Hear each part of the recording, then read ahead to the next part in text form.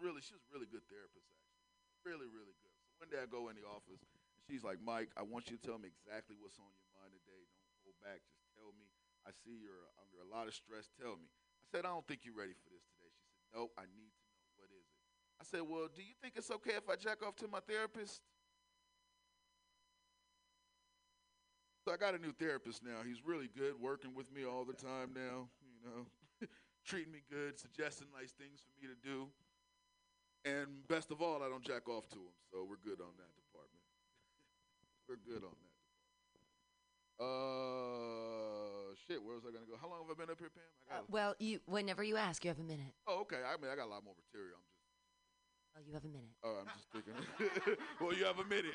I got a lot more material. Well, you have a minute. Make it last. God damn it. Whenever you ask, that's what happens. This is how I do it. So this is the first time I've actually been in a room where white people was comparing how rich they were. That's actually pretty cool. You know what I'm saying? I was like, damn. Are y'all really comparing y'all privilege to each other? God damn. Pam was like, no, you're not rich. You're rich. I'm poor. It's like, God damn. Did you see the projects recently? Because that's where I grew up at. God damn. You know what I'm saying? Shit.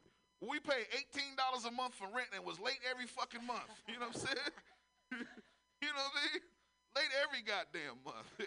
Really? God damn it. Hey, y'all, this has been my time. I'm Mike Bonds. Mike Bonds, everyone. Hooray, huzzah. Comments. There's that mic's there. Oh, there you go. All right, Mike. Yeah. We got comments. Oh, yeah, that's comments. right. For this, I mean, you don't have to use that to listen, but I think for this it really matters, like, about the goat joke. Like, if you wanted to, when you had a line at the end where you're like, I think the goat liked it too. You could make that more graphic if you wanted to. Like, you could make, like, a goat noise. Like, should I feel make like that more graphic. Yeah. And the goat's name. Maybe the goat's name is Candy. I mean, it's kind of up to you. It's kind of up to you whether or not you want to go there, right? But, like, if you made, like, I don't know what noise goats make, but, like, yeah. No, you got to make a sound of a goat getting fucked. That's a whole different sound right there. Exactly. That's them like saying no. Sort of illustrate. No. Illustrate what made you think that the goat was liking it. Yeah. I think that would be pretty funny, but once again, it's up to you. His tail was wagging, so. Yeah, for sure. Name the goat. Yeah, Mike, it's up to you if you want to make the fact that you're jerking off to goats more graphic. Yeah. And I said this to you the other night too. Do they eat the goat after? Do they, like, sacrifice the goat after and eat it? I hope so. I hope they fuck the goat and then eat it, because goat is delicious. That's a whole different type of porn right there. That's snuff goat porn, Pam. Yeah. Well, there you go. Snuff goat porn. Why not? As long as you murder the goat. You talk about goat balls. Goat balls are delicious, bro. Come on now. Snuff goat porn. I'm sure it's happened before. I think your buddy sent you this goat porn film. Yeah. I think maybe also your buddy sends you a goat fleshlight for you to really enjoy it. Okay. Real goat skin? Yeah. Yeah. He's just trying to make it more normal. He's like, hey, you should like this, because I really, really fucking like it. Well, if I have people around me that like it, I'm going to feel a lot more comfortable with it. How do you transition that to try to fuck somebody's goat though? Well, there's a bunch of pretty hot over there. Bro. There's a bunch of goats in. There's people that own goats in Berkeley, and they take the goats out, and that's what mows your lawn. Basically, they have Berkeley, like two I'm or pretty three. Sure they yeah, they have like two or three goats, and Yeah, they they take them to fucking your yard, and they put the goats in your yard for like an hour, and they mow everything down. Yeah, So and they fucking them too. At Berkeley. maybe they are fucking the goats too. Berkeley fucking. Wait, when you're getting that pedicure too, and you're like, oh, I'm gonna come, it's going down, down my pant leg into that little water that they have right at your feet. All right. I don't know. Don't they have a little bucket of water right at your feet when you're getting a pedicure? Yeah. Yeah. Maybe your cum goes down your pant Have leg. you ever had a pedicure? I have not. I've actually not. I've never had one. A pedicure. You'll thank me later. Am I on? I'm not Yeah, on. you're on now. Here I am. Okay, so back to you said ADHD dogs. Yeah. I would go with PTSD dogs. Ooh, yeah. Because dogs, as I used to be married to a veterinarian or whatever, but dogs for PTSD, they give them the same Valium that they give to people. Diazepam for dogs is the same diazepam that you give to people. So I would take away ADHD and I'd go to PTSD. Yeah. You don't want to give dogs like fucking ADHD medication. It doesn't make sense to give dogs, Well, that was the whole crack point. His or dog was whatever. licking my leg, and I was like, "Your dog okay?" He was like, "My dog has ADHD." Just change it to PTSD, PTSD. and then give him some Valium. Yeah. And yeah. There's someone has a joke. Someone has a joke about like white people giving their dogs Xanaxes. And like Well, it's- that's a hilarious concept. In real life, dogs that have PTSD get the same Valium that people get, and it's just 2 milligrams instead of 10 milligrams. Yeah, it's a less dosage, but then you could be like, oh, my dog, he's not responding to it as much. I think he needs a higher dose. Yeah, dogs love benzos. Because of course you're eating your fucking dog's why Valium. I mean- Like, PTSD. What did he go through to get PTSD? he got bred through years and years and years of human eugenics, like to the point where he's no longer anything that he once resembled biologically, and he's just shaking. Damn, deep dick, man. I don't know. It's genetic PTSD. Like you got PTSD from past lives. Yeah. All right. Can I introduce the next comic? Sure, if you want to. I all think right. it's Coming it's to the motherfucker here. stage, San Francisco's very own. I'll show y'all love. This man has performed all over town at Cobb's. He's been at the Crazy Horse. He's been everywhere. Probably been at your girl's house, too. Y'all give it up for Willie Walnuts, Mark Neuer. Willie Walnuts.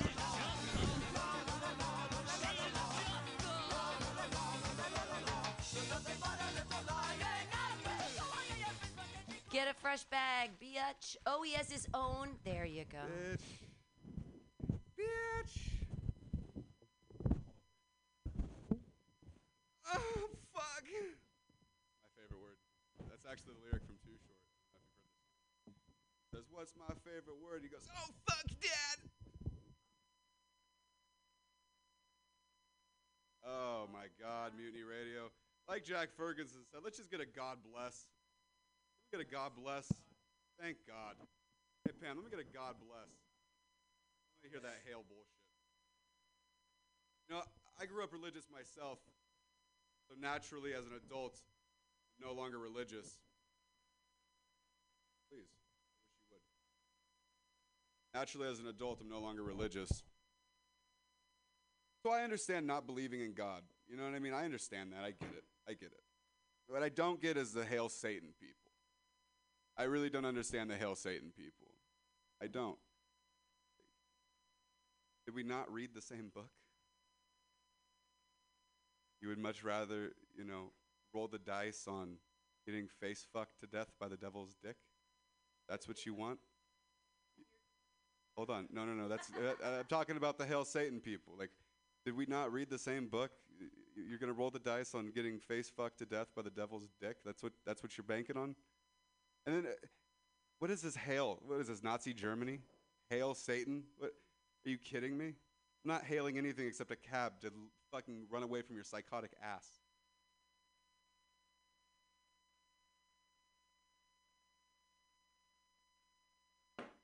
Good.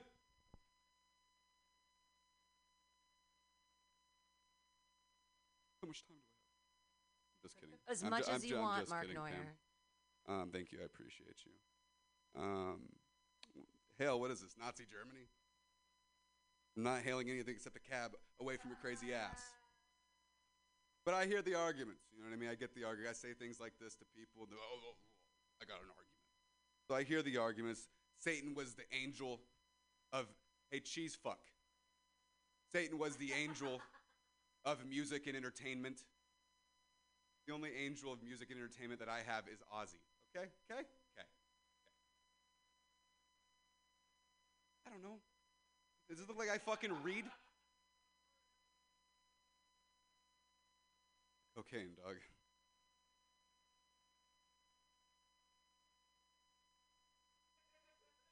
Why don't you listen? I just told you.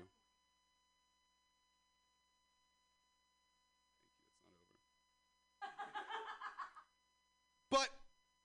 over. But Satan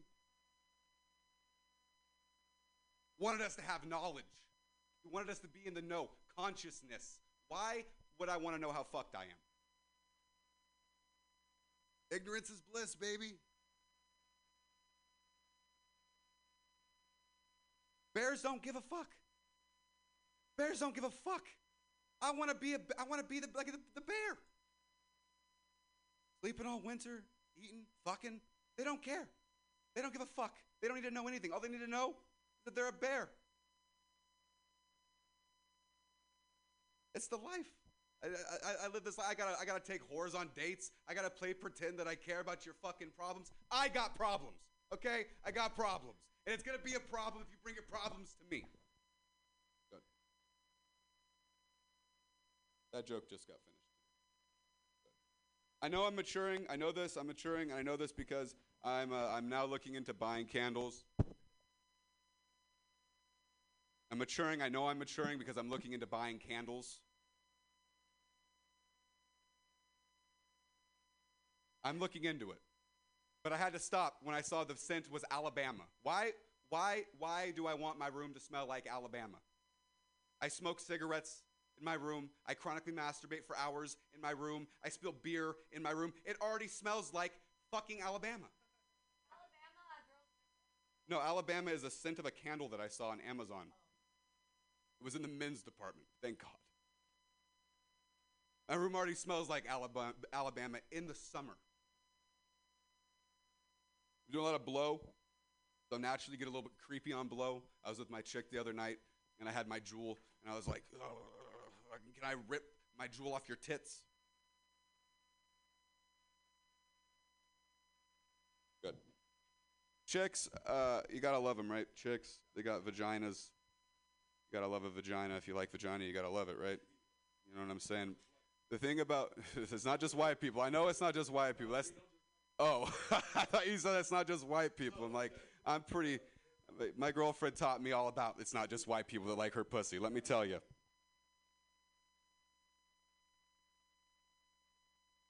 You just made me think of a joke. No. My girlfriend fucking black dudes. I'm thinking about this joke. So, fucking hate Twitter. I can't stand Twitter. You go on Twitter, everyone's... Oh, it's okay. Good, don't. You go on Twitter, everyone's a fucking activist. Everyone has a new cause that they support. You go into any white girl's Twitter page. In the bio, it says hashtag Black Lives Matter. It's like, I get it. You fuck black dudes. But don't get it twisted, Mike Bonds. I'm not racist. My girlfriend fucks black dudes all the time. Anyways, I'm not grossed out by girls in their period. You know? Get into relationships with a girl, like, she has to bring it up. You know, the first time that she has her period, she brings it up. Either she has a tampon in her purse. She's like, "Oh, don't be grossed out. I'm on my period." I'm not grossed out. I am of the mindset of, why are we talking about your bloody pussy? Why? You know, like I'll still fuck you on your period. I will still fuck you on your period. No, I know they are blessed. They are blessed. They are blessed to have me fuck them on their period. Okay. After I fuck a girl on her period, I feel like I've done something wrong. It's blood all over my dick, all over the sheets, your thighs, in your ass. It's just blood. I feel like I'm going to get a fucking knock on my door the next day. Like, sheriff's department. You know, like, I just feel like I've done something wrong. There should not be that much blood after sex. You know, it's like, are you okay? Because I'm not. I'm not okay. Good. I know, I knew Pam wouldn't like that joke, but it's okay. I just have to, if I just bulldoze through the screaming match, it just goes right on. And I love you, Pam. Just have to get right there. I'm not going to be a Jack Ferguson up here like, whoa. No, I'm just, shut up, Pam. I'm fucking talking about bloody cunts up here. Tired of being a man. I'm fucking tired of it. Just not enough to cut off my own dick. You know, like, what? I can't do that. Maybe just like tits. I can get tits. You know, it'd just be like the same Mark Neuer just with tits. Like, better than these tits, Pam. Could you imagine? Could you imagine? Am I walking Sam? Did Sam eat all the cheese? Now he has the toots. He has to go. What happened? Where you going? Oh, shut the fuck up. Put some pants on. Put some pants on. It's fucking winter. You have a jacket for this goddamn snow, and you're letting your calves. We get it. Your calves are fantastic. I jerk off to them every night. I know. You've been working for UPS since before it was just UP. You've been working for UPS since it was just up.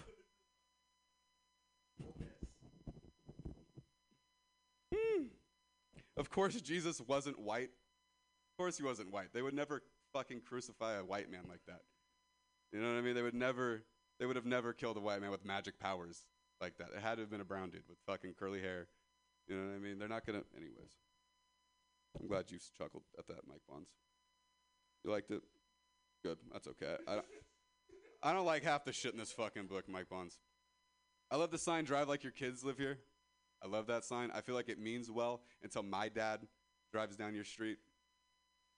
He sees that sign, so he starts driving like his kids live there. He rolls past your house where your kids are playing in the front yard, but he's driving like those are his kids. So he slams on the brakes and hops out and beats the fuck out of your kids. Just not that great of a sign anymore. It's just not that fantastic. I'm not going to tell you the whole shroom story, but the first time I took shrooms, I was at the beach in San Francisco with my friend, and for context, he has 2 strikes. He's a felon, and he wasn't on mushrooms. He was just really high on weed, and I was fucking rolling out of my mind. And he wanted to be in the car. I didn't want to be in the car. I would have rather been anywhere else other than the car, but he didn't understand that because he wasn't on mushrooms. So we start driving, and I have to pee so bad that I'm convinced I'm going to die. I was convinced. I was like, this is over. It's done. The death of not being able to pee is going to be horrible. We're in this brand new truck. We're right here, right before Market, like 7th. It's like Hyde, whatever that turns out. I think it's Hyde, where the precinct is at. My pulse, my shit is, I just feel like I'm going to die. And I'm on mushrooms for the first time, so it's like kind of a feeling that I was convinced is real. My pulse has got to be fucking crazy. Right here, Mike Bonds. Convinced, I'm like, I'm going to fucking die, dude. I'm going to die. I'm telling my friend, I'm like, I'm in a full-blown panic attack, just freaking the fuck out. On the phone with one friend, and this friend, these two don't like each other right now. So and this guy was my best friend. This guy's another really good friend, and they're yelling at each other back and forth. Meanwhile, I'm freaking the fuck out, and we're right in front of the cop. There's a bunch of cops, and I'm like, fuck, dude, I've got to pee so bad, I'm gonna die. And I pulled out a water bottle. I was like, dude, I'm gonna pee. Just don't look. I'm gonna pee in this bottle. It was a little bottle, and I got a lot of it not in the bottle, and it was all over his brand new car. And I'm like worried. Like now, I'm like, oh my god, he's gonna hurt me. And I was like, dude, should I ask a cop? Should I ask a cop to check my pulse? He's like, no, dude. Why would you talk to the cops? I was like, well, that's my mentality. I'm like, I've talked to a billion cops. Why wouldn't I? I am in dire need right now. I am going to die. I'm going to die, and you're going to tell me not to talk to the cops because you're scared of the cops? I am not scared of the cops. I'm scared of God. I'm scared of seeing Jesus right now. I'm going to be alive 1 second, and then God time, you know? God time. I'm not ready for that. That's why I don't litter. I don't litter. Because when I die, I'm going to have to talk to somebody. The last thing I want to talk about is fucking littering. The time I hit a chick in the face, we could talk about that. You know, me and Jesus, or me and, you know, the missus, whatever she is, could talk about real things, not littering. Littering that is a pointless sin. That is pointless. Right here. Pointless. It's pointless. And you're going to have to talk to Jesus about it when you die. Are you prepared for that? Are you prepared for every time you threw a fucking cigarette butt out your window? Ready? Because it's coming. I'm not ready. I'm not ready. See? That's what I'm saying. That's why I needed my pulse checked by the cops. But he wasn't ready for that. Big D wasn't ready for that. 2-strike felon, not ready for that. Not at all. Not at all. Good. I'm glad we got that out of the way. The new part of that makes it a joke is that I'm not as scared of the cops, I'm as scared of God. Thank you. You have 1 minute.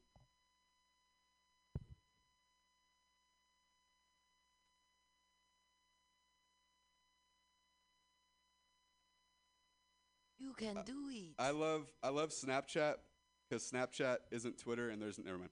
I love Snapchat because they have Snapchat memories. So like a year ago, me and my ex-girlfriend, she was pregnant. And Snapchat reminded me, it was like, oh, wow, look at this. And unfortunately, Snapchat doesn't know that we got an abortion.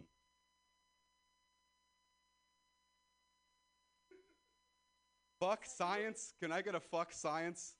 Fuck science. You watch any news, any CNN, any Democrat, they're like, trust the science. Fuck science. I don't trust science. Science gave us meth. Why would I trust that? Why would I trust science? Are you out of your mind? You're out of your mind. I can't do it. I can't do it. Anything. Correct. Chemistry gave us crack. All right, I'll stop at this one. I'll stop at this story. You guys know Mr. Weed? This one time, Mr. Weed, I've been a broke fuck for a long time.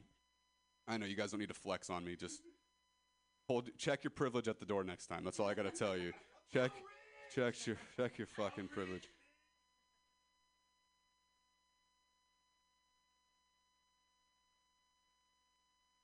And Mr. Weed, being the saint that he is, used to buy me he'll buy a pack of smokes. He bought me a Chardonnay one time. Yeah, oh yeah, he loves his wine. He loves his wine. He never booked me for his shows, but he would always buy me shit. And God bless his soul. And this one time, I didn't have any weed, so he gave me a nug of weed. And then I didn't have any gas money, so he bought that nug of weed for me for $20. That's fucking incredible. Mr. Weed is such a special fucking human being, and it's such a shame that he only has 45 more seconds to live. Because he's such an old, almost dead fuck. And I love him so much. I just wish he would have booked me. No, I know. You're the only one. You have it all. Shout out to Pam, has it all except money. God bless her soul. If only she had rich parents. Oh, wait. I know she does. You don't just come out of Danville. You know what I mean? Let me tell you something. I'm from Ripon, California, and I'd never even heard of a Danville. Okay? Never. Not one time. And I come out here, and every fucking person who isn't wealthy is from fucking Danville? That's fucking crazy. That's fucking crazy. That's where Jack's grandparents were originated. They created Danville. I'm on your ass next, East Coast motherfucker. Fuck your mustache. What's his grandpa's name? His grandpa's name is Samuel. Is it really? He's trying to do a little ha-ha. He's trying to make a tee-hee. Well, it's my turn. He got up here and shit his dick the whole 5 minutes he was up here, but now he wants to take my time to do his tee-hees. I don't give a fuck. You were up here for 8 minutes, still picking the cheese out of your fucking teeth, okay? I can smell it off your tongue. You ever smoke so much weed? How much weed did you smoke? That my tongue felt like a cat's tongue. You ever smoke so much weed you can actually taste the cottonmouth? This is my last joke, I promise. You ever smoke so much weed that your mouth is as dry as Gandhi's sandals? Good night. Yay! We got comments. Comments from Mark Comments from the Neuer. Listen, sir. First, I would like to commend that set. It was a great set. Cheers. I really think that the Satanist joke has legs, but I think you should explore the stupidity of like you believe in Satan, and yet you think they have to both believe that the Lord of Darkness exists. Mm-hmm. And then also be like, yeah, that's the guy I'm gonna try and make, worship and make a deal with, God bless. Have you read anything about the shit that Satan is Right. for? Right. He's trying to fuck you over, right? That's like worshiping, you have to come up with an example, but worshiping someone who's specifically trying to fuck you over. Well, you know what I mean? Satan isn't trying to fuck you over. It's about, he's saying that selfishness. The whole precept behind Satanism is that thinking about yourself is the highest No, I know good. what Satanists actually believe. Right. He's but got I a think good that point. Most people don't. Most But people. it's not about necessarily Satan, because Satanists are like, the Satanists are not. It's the Satanists don't concept. actually believe in God, but Right, but people it's who actually worship Baphomet, like the evil demon. Which I think, if you're playing on this joke, most people don't know the theology behind what Satanists actually believe. Right. You could just make it like they believe in this person or this thing that is literally trying to condemn them to an eternity of fire and brimstone. like, what are you getting no, out of but that? that's You know, that's I think the it's a good God premise. side of it. Thank I you. don't think that if you're a Satanist, you don't believe in. But that. Pam, I understand what you're coming at it from an actual knowledge perspective. Yeah, you have like education. I don't think you're from audiences know as Danville. much as Pam does you about. know some shit, Pam. I feel like the most Modesto. audiences don't know what Pam knows about the But then Bible. why you not know? be? Why Like- not use the real knowledge instead of just? Because it's not as Because I don't funny. read It's not as books. funny.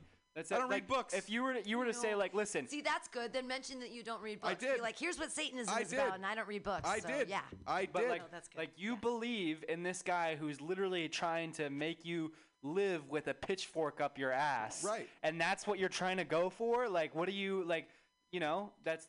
I think you could expand on that. Is what I'm Thanks, saying. Jack. I think It's all funny. about butt play, is what No, he's saying. Very funny. Isn't it? Isn't Yeah, you know, everything? make it a gay joke. Yeah, no, absolutely. Well, that was where the Making face a gay fucking joke. came into You know, play. and it isn't just gay dudes that are into butt. That's true. You said it's just Salmon gay as dudes? well. So That's back to back to your back to you back to you throwing into the ladies having okay. periods and whatnot. I knew it was coming. If you're already but if you're gonna talk about it and you're gonna talk about bloody pussy, then at least like beat up that pussy and make it bloody. Like say Yeah. like I do like Well, like an Where's that old joke where it's like, man, I don't mind fucking a girl when she's on her period. I just pretend I'm killing her. right. Whose joke is that? I'm just beating Is up that who- pussy. Is that? Did you I've just come up with that? always- Whose is that? No, that's I forget his name. Oh, it's a joke. Okay. I was about to steal that right from you right now. You're about to hear it live. I was gonna be No. like, "Poof, that's mine." If you're gonna beat up that pussy and make it bloody, then Yeah, and huh? Yeah, murdered it. You're right, right. And that's kind of the idea of like, I feel like I've done something wrong after I've had sex with you on your period because it's Right. so bloody. Yeah. You know what I mean? Like I feel like I've done something wrong. yeah, that you should be you should get a restraining order. Right, or like I'm going gonna to get a call by the police, or they're gonna come to my door. the Right. police knock. Yes. Yeah, well, that's what I did. That I said sheriff's department, but I'm kind of fucking It's retarded. what you just did with your beer against the back wall Yeah. is great, and I'd put the microphone and do that and knock knock knock knock. I think I'm gonna that's try it. cute. Knock knock knock Can I, knock. can I do a trial run real quick? Just one. Yeah. It's Rich Voss. That's the guy who's the killing her joke. There you go. Knock knock knock. Let Sam, us did in. you have We to say heard you beat something? up that pussy. We heard you murdered that pussy, motherfucker. Okay, Pam, I hear you. I hear you. God bless. That's fantastic. I was gonna say I like the joke about your dad drive like your kids live here. Thank you. And your dad getting out of the car and beating the shit out of you kids. Yeah. Because you guys are fucking idiots. I think you No, can yeah. expand it a little more and be like, yeah, like my dad. I lost one of my siblings that got hit by a car on our street, and my dad's was pissed off that they put fucking speed bumps on the street because my dad wasn't even going that fast when he hit him. Yeah. Or I feel like that's a variant of a street joke. or if you really want to just like tighten it up, you could be like, No pun intended. if you could be like, if you want to just make it like super short and punchy, you could be like, I was driving in the car with my dad, and he saw one of those signs that says "Drive where your kids live here," so he stopped the car and beat the shit out of me. Right. You know what I Right, mean? yeah. Which is the same joke you did, but just like if you want to make it as quick as possible. Yeah. Never. Never. Drawn out. I'm going to be very unsuccessful. Did you have anything, Mike Bonds? I'm just milking it for the time. We're not doing anything. Okay. We're going to talk about Emmett Till. I was like, God damn it, not again. I didn't do it. Emmett Till is not my fault. I love you guys. Thank you. Clap wildly for Mark Neuer. Yeah, Marcus. Sure, you can introduce the next comedian. Absolutely. Ladies and gentlemen, coming to the stage next is the always incredibly sexy, the stunning, the one and only Jennifer Garcia.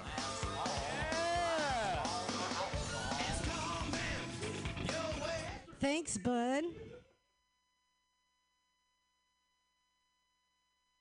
I'd rather catch COVID than feelings. I broke up with someone recently, and you have something special when you miss a man's balls. I just think that I'm going to take a new approach to dating when I first start dating. Like, I figure I should act the most rambunctious and wild and crazy, like, right out the gate. Like the first date, I should like get in a fight, get kicked out of a bar, maybe steal something, possibly get arrested, maybe even like get half naked, throw feces. Because if they make it to the second or third date, then it's all uphill. Everything's a fucking improvement. I think getting to know someone when you first meet them is annoying as fuck. Because the reality is, when you first meet someone, you're just presenting the best version of yourself. All these motherfuckers seem the same right out the gate. They're like using their manners, they're being polite, but it's annoying. They want to know shit like a fucking psycho killer. You know, just like little details about your life. Where do you work? Send me a pic. Are you home alone? Like, are you gonna fucking kill me? I've been waiting for you, dude, finally. I won't kill myself, but I'll easily try to get murdered. I don't know, suicide is for pussies.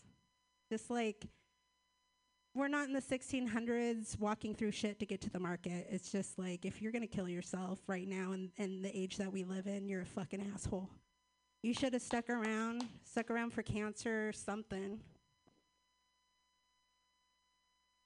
So, I'm Native American. I have brothers and sisters on the res. My dad's full-blooded. But I didn't meet him until I was 30, and that's how I knew I was really Native American. I went back on the reservation, and, like, I saw a baby at a bar.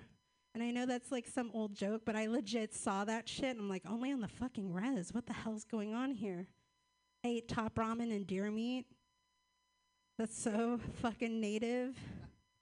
Like fried bologna sandwiches and deer meat and top ramen. Let's see. Yeah, it was weird. Like, my brother's 6 foot, and like it was crazy because like 10 years ago when I went out there, like they were celebrating Thanksgiving, and I was just like, that's so fucked. Brother, what the fuck are you doing? Like, there's a lady across the street on Thanksgiving. She's white as fuck, knocking on the door, Bible thumping. Are you gonna do something about this? He's just super tall, looks so fucking Native, and he just takes a joint. Yeah, I'm gonna take care of it. And I was like, no! He goes out there, doesn't do shit. He just talks really nice. Like, everyone's cool out there, and I'm just like, I don't know. It's like the one place that if, like, there's World War III, like Trump at the beginning of this year was gonna start World War III, I told my sister, I was like, yeah, he assassinated fucking Soleimani, and like he didn't ask for permission, and shit's going down with the nuclear warheads. She's like, chill the fuck out. The best place to be is on the res. No one gives a fuck. And that's so true. I keep meeting sisters every fucking year. I have like 6 sisters. One I met last year. That's how I also know my dad is a whore. But it's like a friendly surprise. I just get a random fucking phone call. One sister I knew I had for a couple years, and I was kind of pressured. Just call her, you know. She lives in Chicago. I called her and pretended to be a bill collector. I just have one of those voices. That's how we met. I thought you were going to repo my car. No, I'm your sister. Let's see. I'd like to thank bacon and butter, copious amounts of cocaine, and a large amount of stress to my future heart attack. I feel like if I say it, I might like throw off the universe and I won't have a heart attack. I don't know. Have you ever been so high? Someone said, have you ever been so high? I was so high I thought I was a lesbian. That's how you know you're high. Or like, have you ever been so high you felt your spirit like come out of your body and you're like, no! And you're like, get the fuck back here. That's high. I've never been on Tinder, and I had some millennials like adopt me earlier or late last year. Those motherfuckers were going on 3 Tinder dates a day, a 10 and a 3 and a 6, just trying to play the numbers, trying to get laid and shit. I was super excited watching them, like, you boys. I'm like, okay, guys, help me make a fake Tinder profile. It's gonna be funny.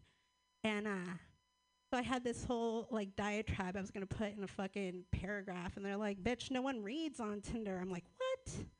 I don't know. That was shocking for me. And that's a wrap. Thanks so much. Jen Garcia. No one reads on Tinder. No one reads in real life, sweet baby. No one knows how to read. We got stuff to say. Yeah, you got to stay up there. You got to. She's letting Jose in. Jennifer. You got to She's stay letting up Jose in. Oh, okay. Oh. The Who's friendly coming in? neighborhood Mexican. Hey, what's up? What's up, baby?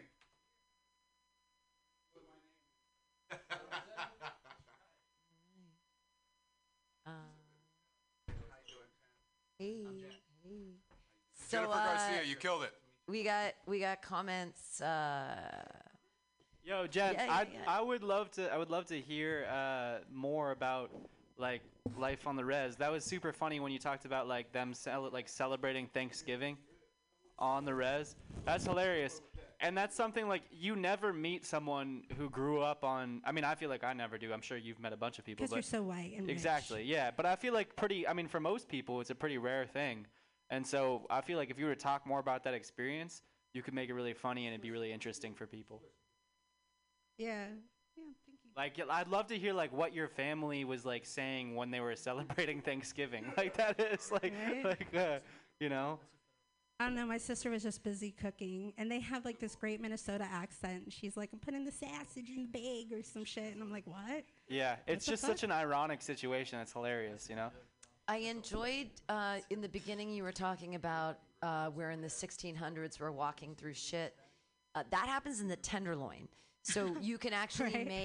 make like an homage from the 1600s and talk about how it's actually happening right now. Like in the 1600s Like anyone when you're who walking kills through themselves- shit. Yeah, anyone who kills themselves in the Tenderloin right now. Those are the only people that'll get a free pass. Exactly, because they're literally walking through shit just like the 1600s. Yeah, I see that. I think top ramen with deer meat is an amazing punchline, and I would give it many, many seconds for everyone because you just rolled right over it, and it was like you just said top ramen with deer meat. So like fucking Hella native. stop and keep saying it again. Deer meat. Deer. She's 100% right. meat. That's super funny. Yeah. That was very, very funny. Thank you. Bill collection questions. So bill collection questions, you've got to have 3 questions. You open yourself up for a joke. Bill collection questions, you can ask anything. Like, why did you buy, like, what, how much did this dragon dildo cost? Like, Yeah. you can go back to some of your other jokes. But when you talk about those bill collection questions, there's no reason for you not to ask 3 questions. Right. That And you get- know what's interesting is when I did make that call, my sister had just, she was in Chicago and she had just seen a mugging where someone had gotten like stabbed or something. And so I was on one line trying to collect on her car, and she was like, "Whoa, what the fuck's going on? I just saw someone get stabbed, sister." I'm like, "Oh shit, okay." And that was our first conversation, like just so weird. But I have enough of them just like pouring out of everywhere. Like I'm just like, okay. Pick 3 funny questions for the bill collector to ask. Like, when was the last time your sister was stabbed, or something?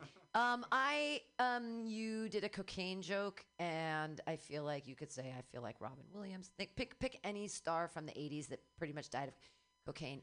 Who was the guy whose heart exploded? John Ritter. That's a good one. Oh yeah. Like, Kaboom. because his heart exploded from cocaine. That was just that cocaine joke. Get the fuck back here. Oh, get the fuck back here, soul. There's an act out there. Like, your soul is leaving your body, and Oh, it's yeah. like on a tether, and you can like literally like grab up to the heavens and try to get your soul back into your body. Yeah, just pretend there's a balloon on a string and like do an act out. Why not? You don't do a lot of act outs, but they're fun. Play the numbers. Lottery. No one reads. I don't know what that means anymore. I don't remember. But I wrote down play the numbers, lottery. No one reads. It doesn't. That doesn't help Play at the all. Numbers was probably about Tinder. They were definitely Oh, playing right, the playing numbers. the numbers. Yeah, Okay. that was amazing to see. All right, thanks guys. I was does just anyone- I was wait, gonna wait, say, wait, I was wait, gonna wait. say, in a nuclear fallout in which we are exchanging warheads with Russia, a lot of our warheads are gonna come from reservations. Like we have a lot of nuclear silos on Native American land. BLM, thank you BLM. Yeah. Y'all, just gonna be some like road that's just gonna open up and a warhead's gonna fly out of it. Yeah, that's where the fucking warheads are coming from, not going to. Yes. All right. I liked your Flying stage Eagle. presence tonight. And Flying Eagle dropping nuke is a great name, like for a baby. Like That's when funny. you don't Native Americans my name their native name. baby whatever's outside, like dropping nuke, flying. I loved your stage presence tonight. You really, you just like, you were there. You were in the moment. You were in the room. You weren't in your head. You weren't in your notebook. I was in my notebook tonight. You were not. You rocked it. Thank you. All right. Everybody, Jen Garcia, yay! What? Now we'd like to the welcome to the Jose- stage No, the Jose guy came. Pamela. Oh, He's not a comedian. He's not a comedian? Who is he? Oh, no, it's fine. You don't have to be here. I didn't know. I thought he was a comedian. all right. Now That's- coming to the stage, she's gonna Oh. talk about her pussy. Welcome, No, I Pam don't- Benjamin, I don't- everyone. Hey. I actually... Do I talk about my pussy all the time, Jack? I don't. I don't think I do that. Speaking of edibles, Oh, that's nice. I actually didn't bring any edibles tonight. Surprisingly, I ate my own edibles earlier. I've got the puff pastry. This week I'm gonna be, for Christmas, me and my cats are gonna eat a beef Wellington with pot pastry outside the beef Wellington. I know. Excited. What? How many milligrams are they? And There's 500 in the bag, and there's probably like 20. all right, I'm in. Cool. No, I don't have to. It's like, No, well, I mean, yeah. we'll see what the fuck it's about. No, it's fine. I eat edible.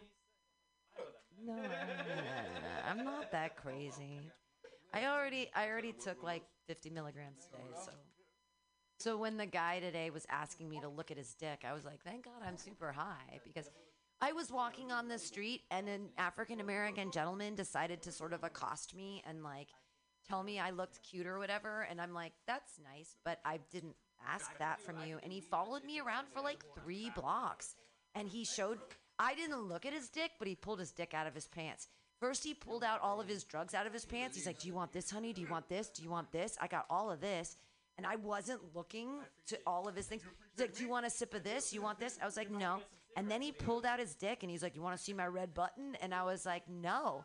And I kept walking, and I saw some security guards, and I like gave them the eyes, like, help me. And nobody helped me. But you know what? In the security guard's defense, they watched a guy shoot up on fucking federal property the other day, and they didn't do anything about that either. So I'm not, whatever. Like, they aren't worried about me. It was fine. I crossed the street. It was that easy. But I did feel a little remiss about not giving that African American gentleman all of my time and attention, because any man that asks me for attention, if I'm not giving it to him, I'm obviously a cunt, right? Because every man deserves all of my attention anytime he asks for it. Because the guy on the street, because of course the way I'm dressed, I'm wearing leggings. Oh, I'm wearing leggings and a cute outfit today, so of course I want your attention and I want you to talk about me, and I'm so after you because I want you to tell me that I'm a pretty person. Oh no, because I don't have any self-esteem of my own, and without you telling me that I'm good looking, what do I do with my life, crackhead? How could I possibly have self-esteem without you telling me that I'm a good-looking person? Oh my God, with my gray hair and me not wearing makeup, I'm not good enough unless you tell me I am guy on the fucking street who's doing crack and wants to show me his dick. Like, you offer me $17 to blow you? Fuck your face. You think I'm worth $17? My God, I was married. Like, and he didn't even give me enough money. Are you kidding me? I like to imagine. Like, I bought the house, and I still. I like to imagine that he had like $19, and he was like, "All right, I'll give this bitch 17. I'll keep she's 2." gonna bargain. She's gonna bargain a little bit, Because, and then because wow. I would do blow someone for $17. It's a lot of money, you know. It depends on the cock. I would do it for more as well. And how about this? I've paid my rent through May next year, so I don't need anybody's fucking help. And you're about to get $600 I would never need to too. suck dick for money. Not that there's anything wrong with sex work, and I totally appreciate it. But it should have a W-2, just like every other job. They call it the oldest profession, but nobody respects it. Oh, it's the oldest profession in the world, except that you don't get any W-2, 501k. You What's get Kyle's nothing joke about that? He's for like the sucking oldest dick for your profession. whole life. I feel like farming. No, you could be Probably a the wife. oldest You percent. could be a wife for 30 years. You can be a wife for 30 years, and your husband can be like, "Hey, a lot of money," and fuck you, you're old, and they can divorce you. You can get nothing. You don't have any. You have no Social Security. Kyle was like, they can just get rid of you. if prostitution was the because oldest you're not good profession, enough as a woman. Oh, you're done that means having at some babies, point someone and was what is like, your worth? hey, listen, you're a prostitute, I'm a prostitute. How are we going to pay each other? If your worth as a person is only sex, then you should be paid legitimately for that work. And if you're not, like, what is work? Why is some work worth money and some work isn't? And why is passing around memos and making fucking code that's real? Except girls that fuck for money, they don't actually get anything. Oh. Well, there's engineers at Pornhub that get paid a lot of money. Yeah, and are the women at Pornhub getting paid equitably? No. No, they're not. Maybe, but the women on OnlyFans are getting paid a lot. Was never passed. How about this? The only time change happens is through revolution, and the only reason revolution happens is because of violence. And women didn't get the ERA in the 70s because women don't want to perpetuate violence. What's an ERA? Because there's a fucking play. Men, well, hold on, wait. I think we should also just take a moment to recognize the fact that men are much better at violence than women are. No, I do not think that's true. I do not think that's true. I do not think that's true. If we do one thing well, it is violence. Better at violence. I promise that's not true. That's absolutely true. No way. Women are way better at violence. Are you kidding You guys are fucking crazy.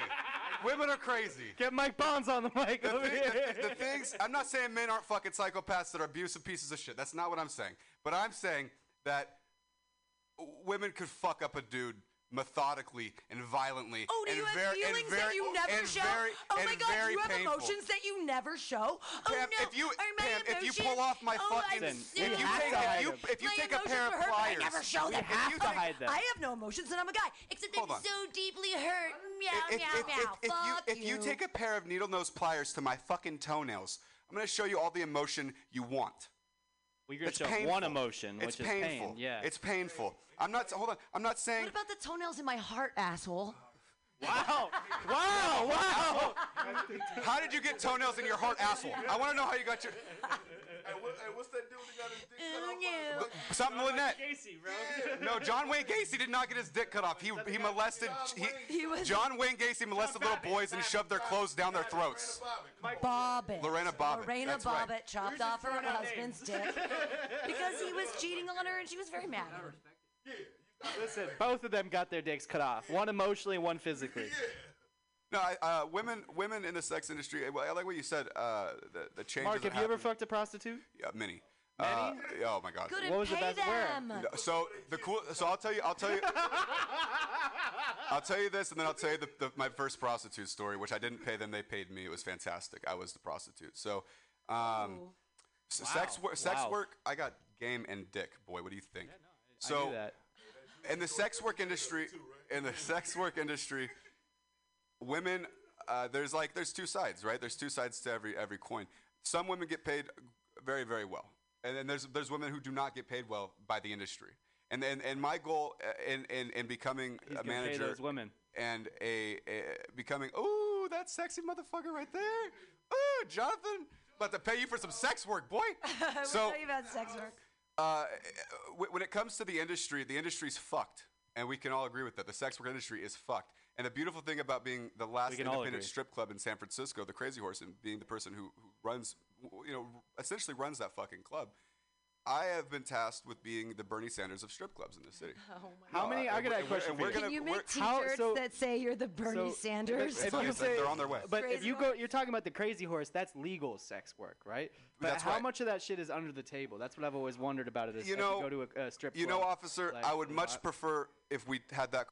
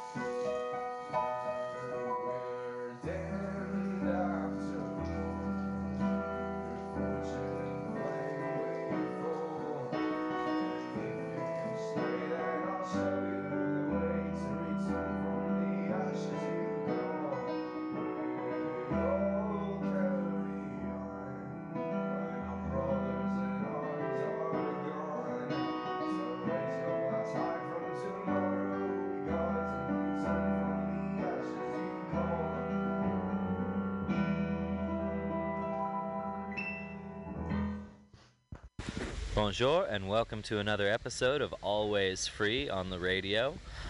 This is Finch and I'm coming to you from the city of Quillon in southern France in the Pyrenees Mountains. I've just left the European Rainbow Gathering in France, and we have a couple of musical tracks to bring you, as well as some comedy and some sounds from the Pennsylvania Prism Gathering that happened last month. And at the end of this show, the second half is going to be a longer conversation that was aired previously on the radio with Garrick Beck, one of our Rainbow founders. We also have a track for you from YouTube with permission from the creator about a sister who went to an international rainbow gathering and decided that maybe the hippie life isn't quite for her. What you just heard is some piano music from Loop, who is a brother that we met on the way out of the gathering, hitchhiking into town. It was getting late, and a family at the house we were hitchhiking in front of invited us in for the night, gave us beautiful beds, showers, amazing dinner, music, and all in all, we're the most hospitable strangers I may have ever met. So Always Free is a radio production usually coming out of San Francisco, California. You can listen to it by tuning in to MutinyRadio.fm on any Tuesday from 4 to 6 p.m. Pacific time. That's San Francisco time. And you can also listen to episodes after they've aired by subscribing to the archived podcast, which can be found wherever you get your podcasts by searching for the word Always Free, spelled ALLWAYSFREE, and that's all one word. If you search for that podcast, then you'll be able to update and get our 2-hour-long episode every week, as well as listen to the 60-some-odd episodes that we've produced over the last year and a half. Enjoy the show, and please tune in next week and every week for more sounds and news from the rainbow. Welcome home. Give it a taste and give it the joy of someone. Another day that bring you meaning, and I feel the stillness of the sun, and I feel fine. Sometimes when the nights are closing early, I remember you and I saw a smile. Even though tonight you don't want to know me, I get on by. And I go the extra mile. These are the times of love and meaning. Nights of the heart, melted away and found alive. These are the days of endless dreaming. Troubles of life are floating away like a bird and fly. These are the days. These are the days. Lord, these are the days.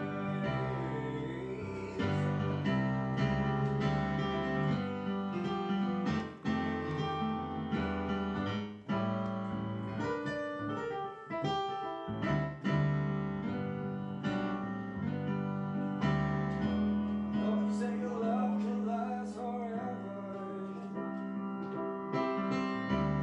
Even that the tears would end for good.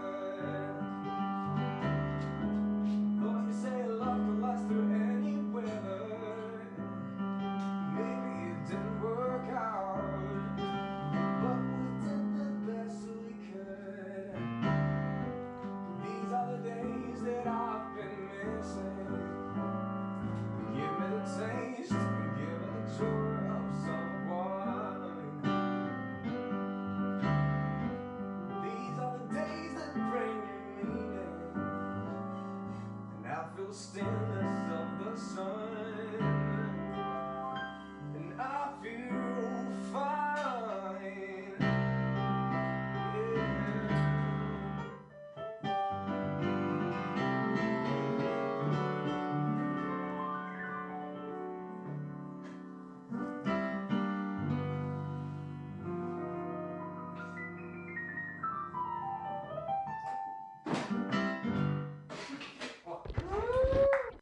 welcome back, everybody.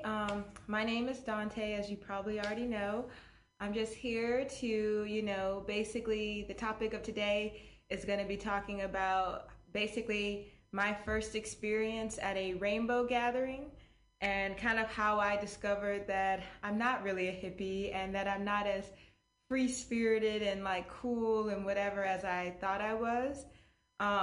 I feel like amongst my friends, like I'm known as the person who's willing to like try some, we'll say obscure things. Like I tried when I went to Peru, I tried ayahuasca. And then I went to like holistic doctors. I did Ayurveda.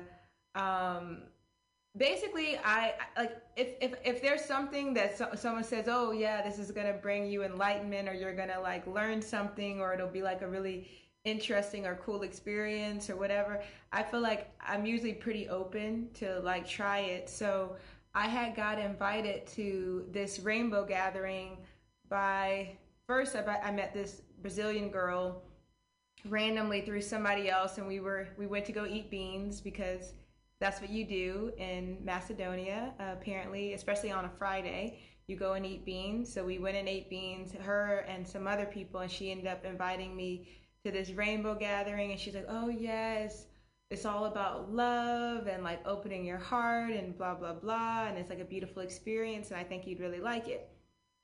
And so I was like, oh, yeah, that sounds like really cool, like whatever. I didn't know really how much I would be into it. She was also talking about how like a lot of people get naked, and then it was also in the mountains, and I'm like, I know it's probably going to be cold. But anyway, a week later, I went out with this other girl that I had met like a week or so before, or maybe 2 weeks before, and like we went out and had a drink, and we were like talking and hanging out, and then she told me about the festival as well, or not the festival, the gathering. And so I was like, okay, 2 people have told me about this and invited me to it, so maybe this is a sign. Because I also am a person who like, maybe I'm meant to do this, like maybe, like, I don't know, I kind of believe in signs. So after that, I was like, okay, I really want to go, but I am a tourist here. I don't have a car. I don't speak the language. I really don't know my way around. I don't even know how to drive a manual car. Like in the US, most of the cars are automatic, so that's really all that I know how to drive. So I was like, I really don't know how I'm going to get to this place that's this many hours away, and how this all, and then yeah, so that's another thing. Then I found 3 other people who were going, but they were people who like work here, so they're like, oh, I don't know when I'll be able to have time off from work. And so long story short, I went to Belgrade again for a week, which I had filmed a video there. Yes, I did. And so you guys know I was in Belgrade.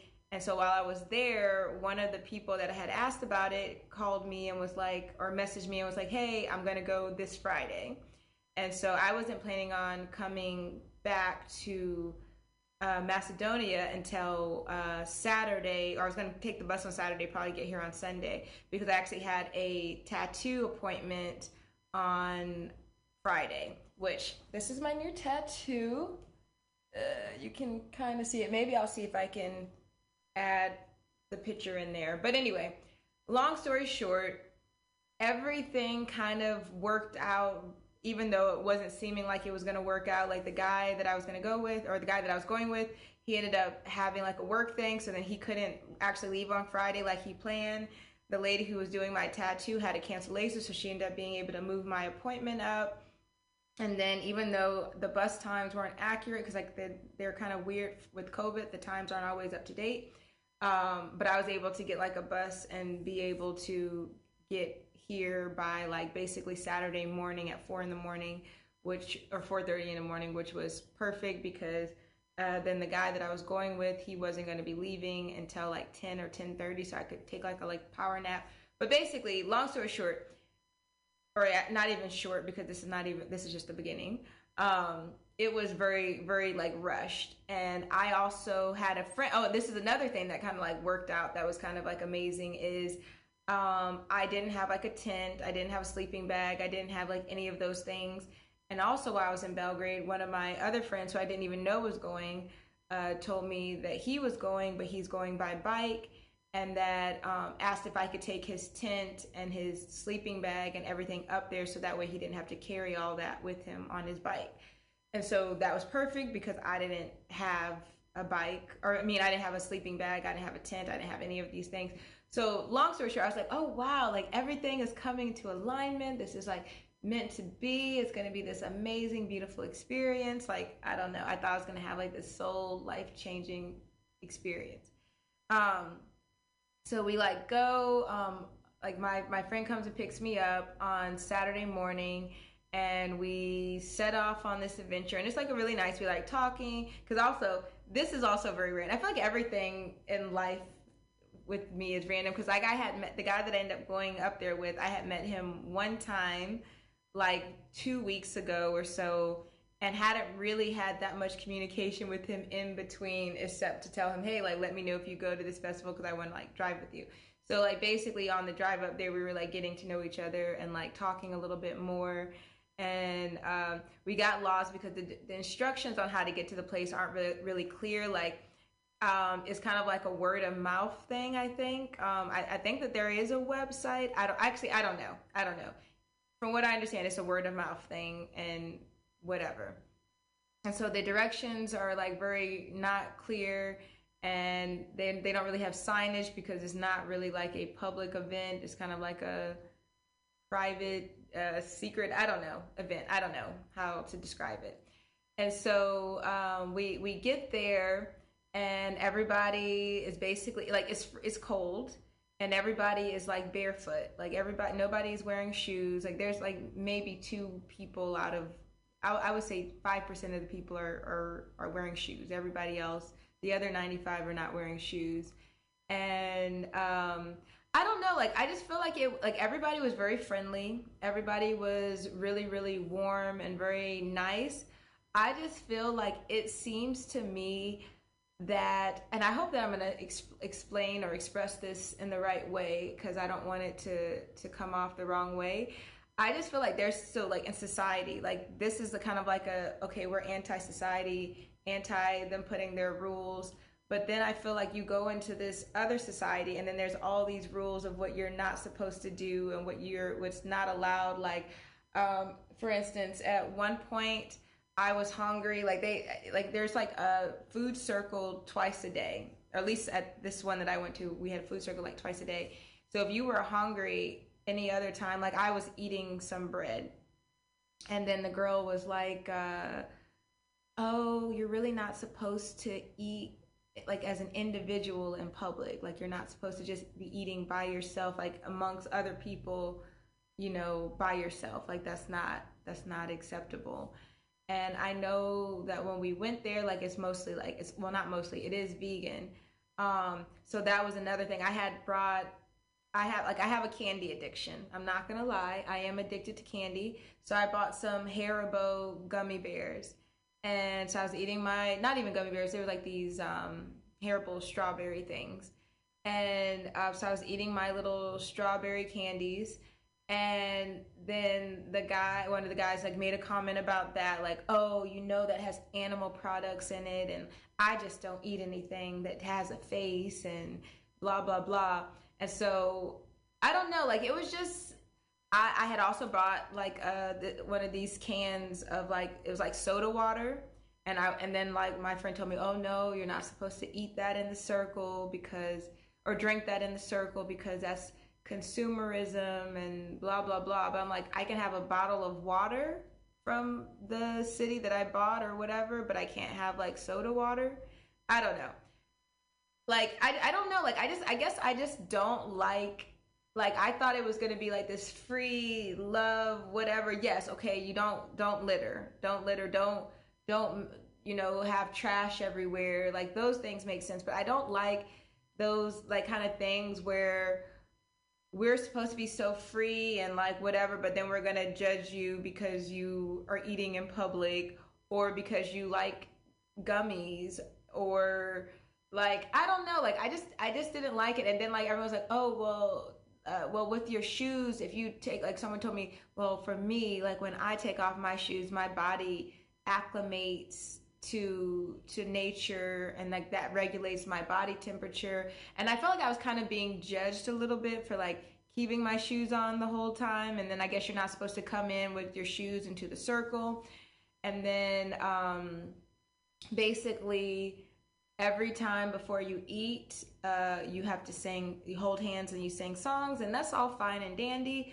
But then, like, I feel like sometimes some people, like, keep on going with the songs, and sometimes you're hungry, and you just want to eat your food, and you don't want to, like, just hold hands and sing. You want to, like, sit down and eat and just enjoy it. And then I also feel like I already, like, it's really crazy, because the thing is, I went to Burning Man, and I know Burning Man, like, I know a lot of people are like, oh, Burning Man isn't what it used to be, whatever. But I bring it up to say that I was there for, I forgot if it was 7 or 8 days.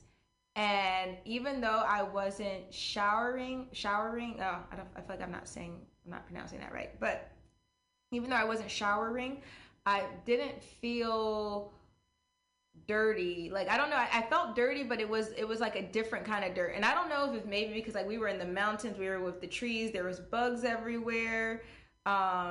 Maybe that's why I felt more gross. And I feel like also I was peeing outside. And I feel like, I don't know what it is with me and peeing outside, but I think I just have a very strong pee stream. I think that's what it is. Because whenever I pee outside, it comes out with so much force that it sprays on my pants, sprays on my shoes. Sometimes like I have to like lean back because it'll like try to spray. Like I just feel like, so I feel like being outside, peeing outside, I feel like I was like always like covered in pee. Like I feel like I always had pee on me, and like it was too cold. Like like you're in the mountains, so of course the river is cold. Then it's cold outside, so then I didn't feel like super comfortable like cleaning myself in the river because I knew I was just gonna be like really really cold. And also, I forgot to mention this part in the story. So my friend who like gave me stuff for camping, he didn't have a sleeping bag. He had a sleeping mat that I could sleep on, but there was no sleeping bag.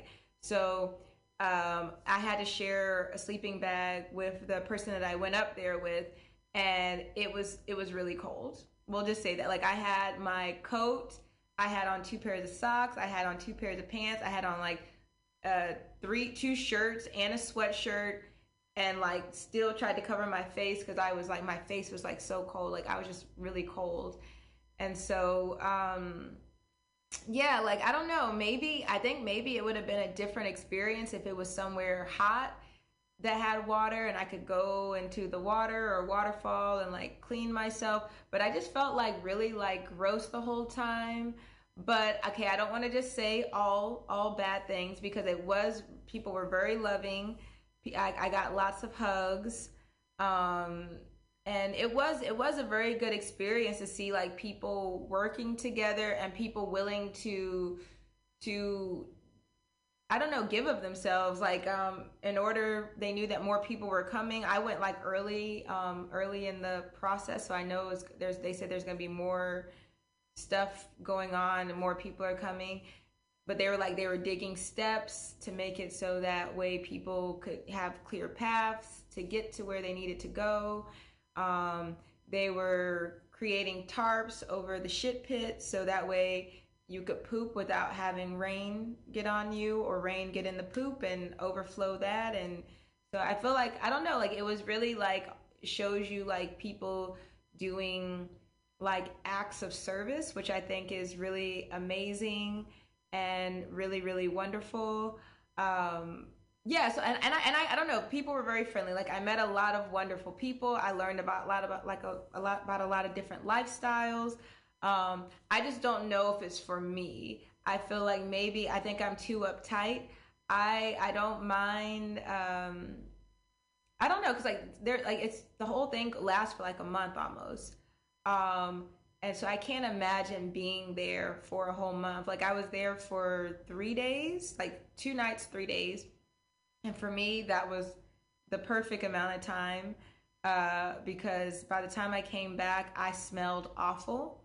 I felt dirty. Like, I don't know. It's really, and the thing is, I'm not like this, like super clean, like, ooh, like, I don't know. I'm not that prissy kind of girl, but I guess, I don't know. I don't know why. I don't know why that I was. Like I said, I went to Burning Man. I was there for 7-8 days.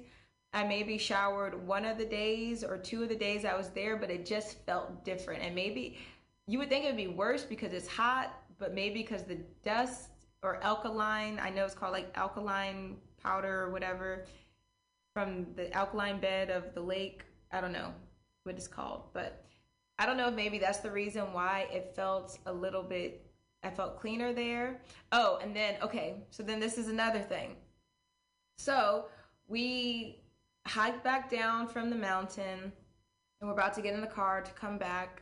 He's going to drop me off at my house, and it's about a 2-hour drive.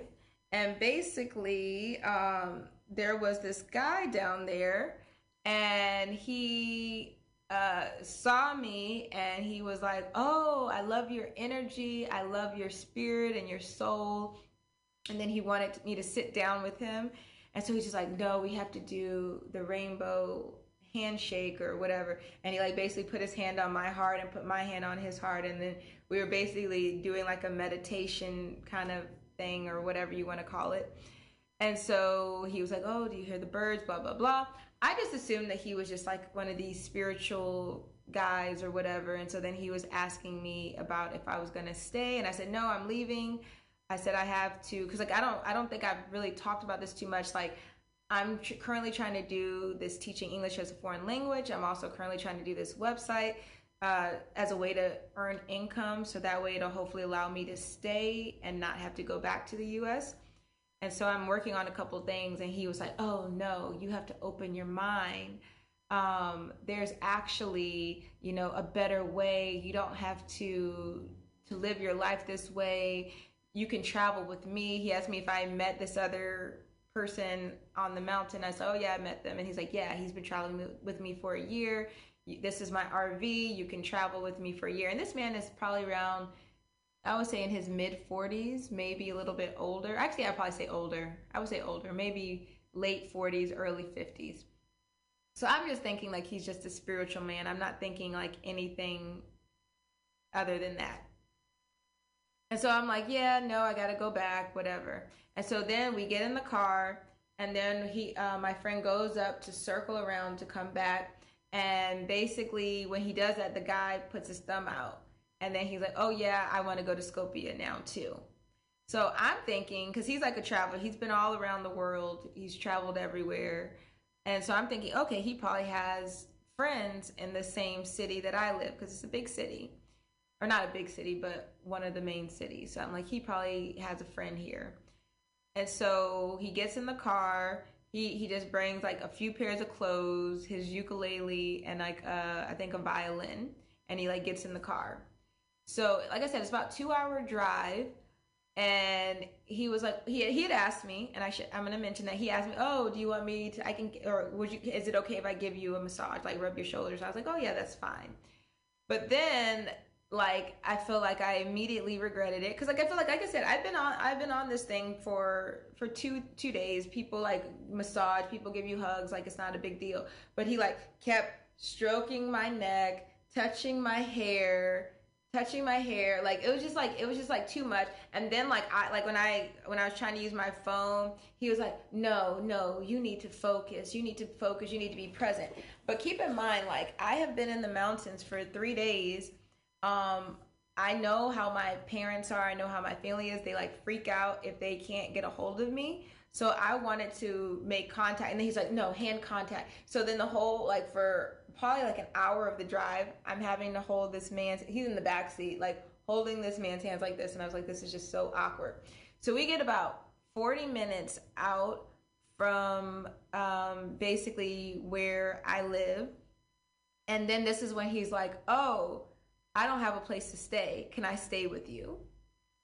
And at this point, I'm like, no. Normally, like, I'm like a pushover. But in this situation, I was like, this is super awkward. It's super weird. He's been like stroking my neck, like stroking my hair, keep like it's just weird. It's just a very weird situation, and it's uncomfortable. And so I'm like, no. I said, I have a lot of things I need to do. I need some time by myself. And then he's like, oh, well, I guess I'll just walk the streets all night. Keep in mind, in Macedonia, there is a curfew for midnight, so you're not even allowed to be on the streets after midnight. So I really don't know what he's going to do. And I'm sorry, I feel like I'm looking at this and I'm like, this video is already 20 minutes long. So I'm going to try to like shorten this. Long story short, fortunately, my friend who I went with was very nice. And he's like, I have some money. I can get you a hostel. And then this man was like, okay, maybe we can meet for lunch, but if you don't show up, it's fine. So I didn't show up because I didn't want to meet him for lunch. And then he basically messages me. He goes to a store and he messages me and is like, oh, you said that you were going to travel with me. You said that you were going to give up this worldly life and, you know, basically recenter yourself. I don't know. And I was like, no, I never said that. But then he like called me and then he wants me to Facebook message him. And I'm like, I don't know. It's just really weird because also like, keep in mind, like when we were in the car and we're making this drive, he's talking about how he really wanted to have us children. And then I was like, oh, well, do you have any children? And he was like, yes. And I'm like, oh, where are they? They're with their mom. To me, that's like so crazy. You want children so bad, and there's two different mothers. And it's just so crazy to me that you want to have children so bad, but then your children are not with you and you seem to be like kind of okay with it. You're like, oh, well, it's their mom's fault or their decision. I don't know.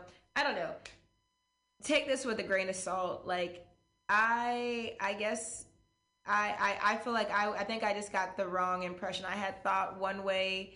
I just thought, I guess you just have to ask questions. Ask questions, people. Don't assume. Otherwise, you may end up in some awkward situations that you really don't want to be in. And I feel like I find myself in these awkward situations quite often. And you would think that at this point, I would know better to like ask some questions and to say no when things are getting very weird and creepy. And I mean, I did say no about him staying with me, and I did not meet him, and I'm not going to message him. And I don't think he's like a bad person. Like, I think he's probably he's a great person.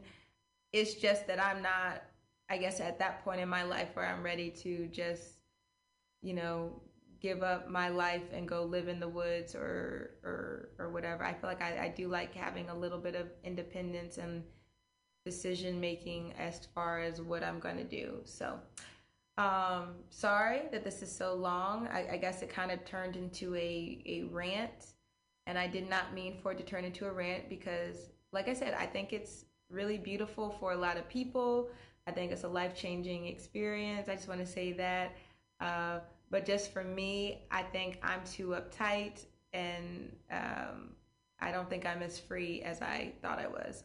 But sometimes you have to have these experiences. So maybe it was meant to be. Maybe I was meant to go to realize, hey, I'm kind of traditional in some ways. I'm not as woo as I thought I was. You know, Burning Man is not a indicator of you being free.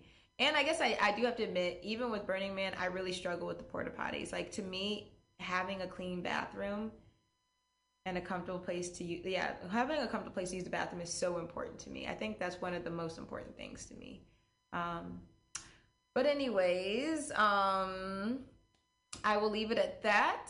And if you guys have any questions or comments, please leave those below, and please like and subscribe. And yeah, I actually already have some other things I want to talk about as well, but I feel like this video was already too long, so I will leave it at that.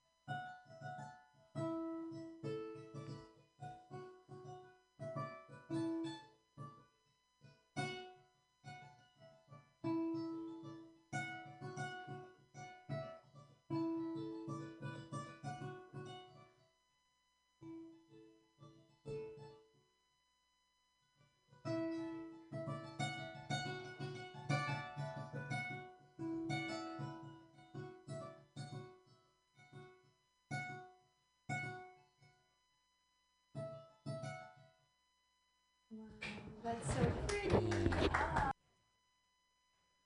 I scan the pages and read the news, the dirty stories and facts abused, and everywhere I read, it seems that Elvis is still in their dreams.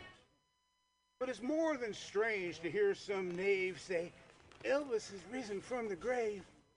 As I figure they found him there, a heap of flab with an empty stare, and hauled him out like a load of lead, 'cause Elvis was already dead. Now, way back when, they tell the story, the biggest hit was That's Amore. The hit parade was full of fluff when some folks said, let's call the bluff. The ink spots splashed and the platters spun. And while Joe McCarthy was undone, a young white dude from Tennessee heard the beat and said, that's for me. This kid named Elvis got this wishing to be a crazy bop musician, so he hit some notes on his guitar, jumped into a big old car, did some gigs down south in Nashville. You'd have to say he wasn't bashful. He'd shimmy and he'd shake his hip and raise his head and twist his lips, open up and start to wail like something that came out of jail. Made them dudes all jump and shout like someone had just let them out. And little girls of the younger said, roll their eyes and just got wet. Well, the colonel said, this ain't no joke. Let's steal more tunes from the colored folk.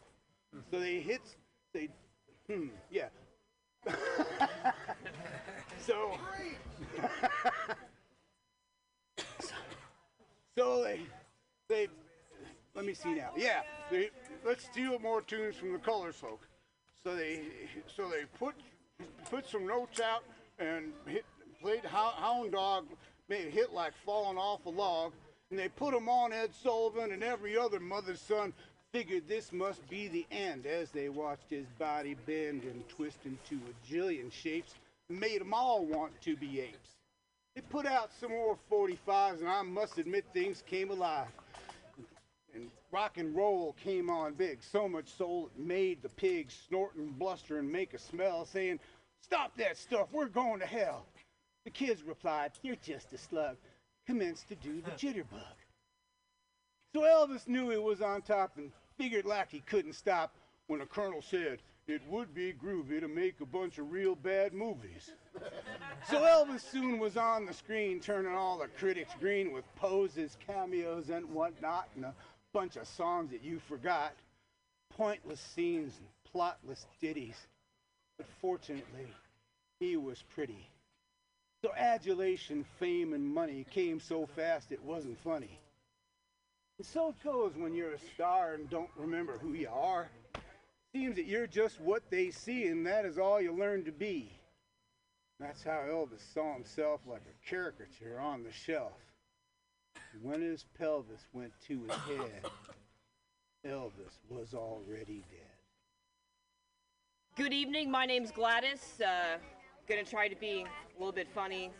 God, it's so hard to remember how. I moved to a different city recently, and you know, when you do something like that, it can be so hard to meet new people. But boy, it's easy to meet old people. They're eager to talk. Just right on the bus. That's how I met my grandpa, actually. During COVID, been up to a lot of writing. Get a lot of writing done. I wrote a prequel to Jaws. No. It's called No Sharks Here. Shark-free town. I wrote a prequel to The Exorcist. It's called This Girl's Fine. She's normal and shit. I was in line at the bank with my boyfriend. He pointed to some of the tellers. He said, hey, marry, fuck, kill. And I said, yeah, that's the plan. So I come from one of those big southern families in the South, the deep South, let me tell you. One of those places where they think that, like, Sprite is good for you because it's clear. And they reuse the name Chris a lot in my family. We got, like, 4 Chris's. We got Little Chris. We got my cousin Big Chris. We have my brother City Chris. And even though my brother is both taller than Big Chris and has a lower BMI than Little Chris, they call him City Chris because he got caught reading a book in a duck blind. And he never lived it down. Hey, a lot of people these days into polyamory. I don't know much about that life. I do know, from what I've observed, if you're gonna open up your relationship, if you're gonna have like an open marriage, it seems like it's gonna be a lot like opening up a good bottle of red wine. In that once you do it, once you open it, it's gonna last about 5 days. I'm sorry, I'm joking. But seriously, they can be so sanctimonious about it. They really believe that it's like not just falling in love with a bunch of people, it's a better way to live. I feel like sometimes they're saying to me, hey, you know, I can have my cake and I can eat it too. And they're also saying, you know, cake eating, it's one of the highest virtues. And I'm a little more enlightened than you because of all the cake that I ate. I also hear him saying to me, hey, can I spend the night at your house because they are all mad at me? I can't go back to that apartment. I got the cake all over me. Now I need to take a shower. So I was at the library recently. I saw a sign for adult coloring time. You know about this? You know the coloring's not just for little kids and people that got hit really hard in the head, right? These days it's for adults to do right out in the open. And this sign at the library, here's what it said verbatim. It said, adult coloring time. Join us from 1 to 3 p.m. in the upstairs reading room. Or just stop by for however long you like. And that last part really tripped me out. Because, like, of all the things about adult coloring time, yeah, I know I can leave when I want to. This isn't the one where you lock the doors. This isn't the one where I have to keep going after my hand cramps up. Yeah, I know. Basically, most signs have that little subtext after it that you don't need. You know, like, they don't need to put class meets 3 times a week. Or never, if that's what you want. Just don't show up. This is a fire exit. Or just stay in the fire, bro.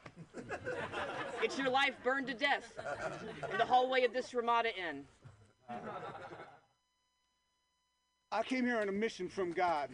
Some people may know that I've been in the trenches working on the right to gather for 28 years. It started when we landed in D.C. when they first proposed this group use regulation in May '93, and Thomas, the gnarly peace gnome of Peace Park, the guy who held the vigil and crossed from the White House for 8 years, he showed up at both gatherings. There were 2 gatherings that year, one in Alabama and one in Kentucky, because of some confusion and some snit between scouts, but there were 2 gatherings that year. Thomas went to both places, and here's a guy, you want to call him a wonk, you can, because who else reads the Federal Register and knows when the Forest Service publishes a proposed rulemaking such that he can go notify all the hippies in 2 locations in Alabama and Kentucky? And what wound up happening is hundreds of people showed up in D.C.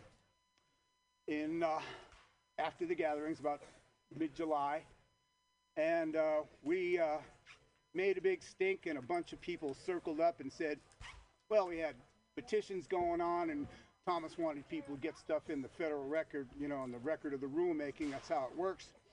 But a bunch of us got together and said, we got to lobby Congress. So we invented this new thing, because you can't be rainbow and do that stuff, bad mushrooms.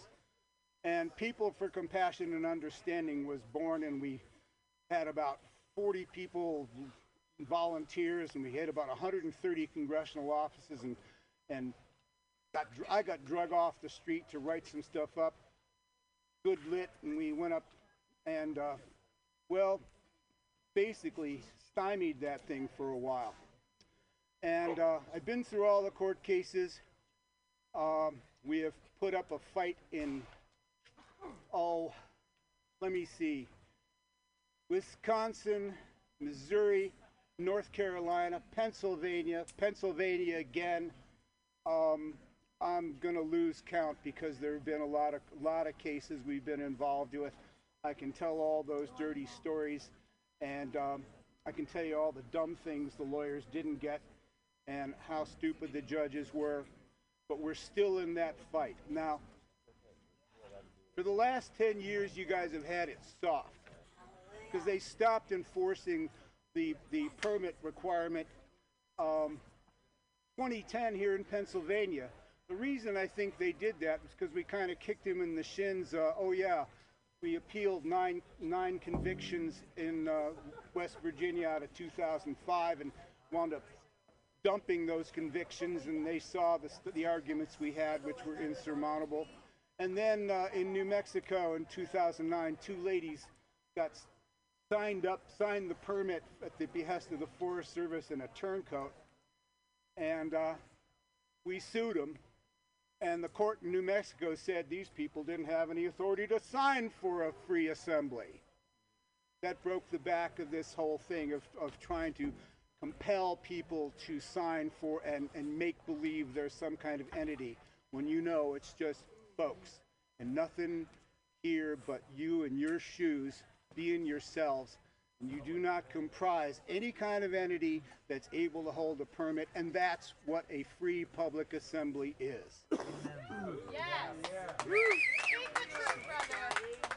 So, but you guys have had it soft because they haven't been heavy-handed with this, but they still got this regulation. A conversation has been going on for decades. We were in touch with Mark Ray, the Undersecretary of Agriculture, back in 2003, 2004, trying to get this regulation changed. And, well, for all the different reasons and why hippies go home and think that this Babylonian stuff is the smelliest stuff on earth, and I understand that, we still haven't solved the problem. But we have a petition now that's been submitted to the Department of Agriculture. We did it in 2018. You can, well, why don't we just change this regulation to make assembly legal as opposed to a criminal act? And we do have a petition that went into the USDA, and of course the Trump clowns didn't know what to do with it, so we're going to resubmit it. And the dream, the vision, is to go to Colorado next year for the 50th anniversary of the first gathering, and you know how damn old I am? I was there. And the dream is to go to the 50th anniversary gathering with a new regulation that is proper and constitutional, and have an operating plan for an authorized rainbow gathering in Colorado for the 50th anniversary. I want to talk about this stuff tomorrow. We're going to have a workshop tomorrow. What's a good time? 4? What's a good place? Now, just keep talking. Here. Now. Here. Now. 4. Tomorrow. Here. Now. 4. Tomorrow. Let's talk about the future rainbow. Right. Right. Now, right. Because it is our mission. It's our mission. Our mission to save the First Amendment for posterity. Yes. We got to do it. And I'll kick the old timers in the shins too, because they've set a piss poor example of cooperation. But you guys are much more cuddly. So let's get it on tomorrow. 4 here. Serious discussion, because we need to launch this campaign, and if one guy puts a thing in, it's a piece of paper on a shelf from one guy. But if they hear from the public, if they hear from environmental organizations, if they hear from citizens, they say, this is a thing. So I want to talk to people about this stuff tomorrow, because there's a lot of history that's gone by, and no one's been talking about it for a while, and I'm pissed off. So join me tomorrow. I love you.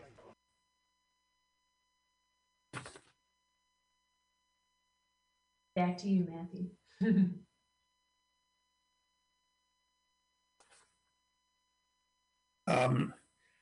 In a minute, I'm going to introduce our speaker, Garrick Beck, our beloved classmate of 1971, and he is going to talk primarily about experiences as an inventor and innovator of urban gardens for children, which he chronicles in his new book, True Stories. But I want to talk about, he's so modest that I want to talk about other aspects of the book that might be of interest to you as our classmates during that 1967 to 1972 period. Um, those of you who were on campus in May 1968 may remember the visit of the Living Theater Company, which was organized by Garrick's parents. This is covered in the book in detail and hilarious, interesting things. What he failed to mention were the 4 students who dropped out that year and left Portland with the company, truly running away with the circus. So the book become a Bible of the urban children's gardening movement. But for our purposes, the early part that I think you'll find entertaining is his interface as a child with the leading figures of the New York and San Francisco beat movement. Not only did Garrick appear as an actor as a child in his parents' plays, but he also served as bartender at their parties, and there are wonderful photographs of him lolling on the floor with Jack Kerouac and being attentively listened to by Allen Ginsberg. So that part is very entertaining. Thirdly, the book is another example of the ties at Reed College to American literature on a broader level, specifically the West Coast beat movement. Not only did 3 of our illustrious classmates, Gary Snyder, Lou Welch, and Philip Whalen, become card-carrying members of that movement, but they brought their friends like Allen Ginsberg and others to Reed, where they gave very important lectures and readings and encouraging and underscoring the significance of not only Reed students but also the literature and English department at Reed for producing such brilliant writers. Well, after attending Reed, Garrick used his family background in the theater to help create a number of countercultural mass events, including the Vortex Festival, the Oregon Country Fair, and even more significantly, as we began hearing more and more in the early 1970s, the Rainbow Gatherings, among others. For the next 13 years, he worked on an organic farm in Oregon's coastal mountain range, and then returned to New York City to help his parents with their theater company. Another source of some hilarious, stupefying anecdotes in this book that everyone will want to buy. It's published by iUniverse. He opened a gem and mineral business and established a children's gardening program in the city school system, which is ongoing today. Garrick, we knew you were talented. I didn't also realize what a great humanitarian you are. Thank you so much for being here today. Matt, am I on? Yes. Matt, that is a humbling introduction, but I appreciate it. I feel that, first of all, that when I landed at Reed, I came to a nexus of vortex coming together of my peers from every aspect, from the brilliant mathematicians, the social activists, the families of poets, the families of musicians, the families of sociologists and political scientists who were at the forefront of so many movements that were just budding. And there we were, 17, 18, 19, 20, 22 years old.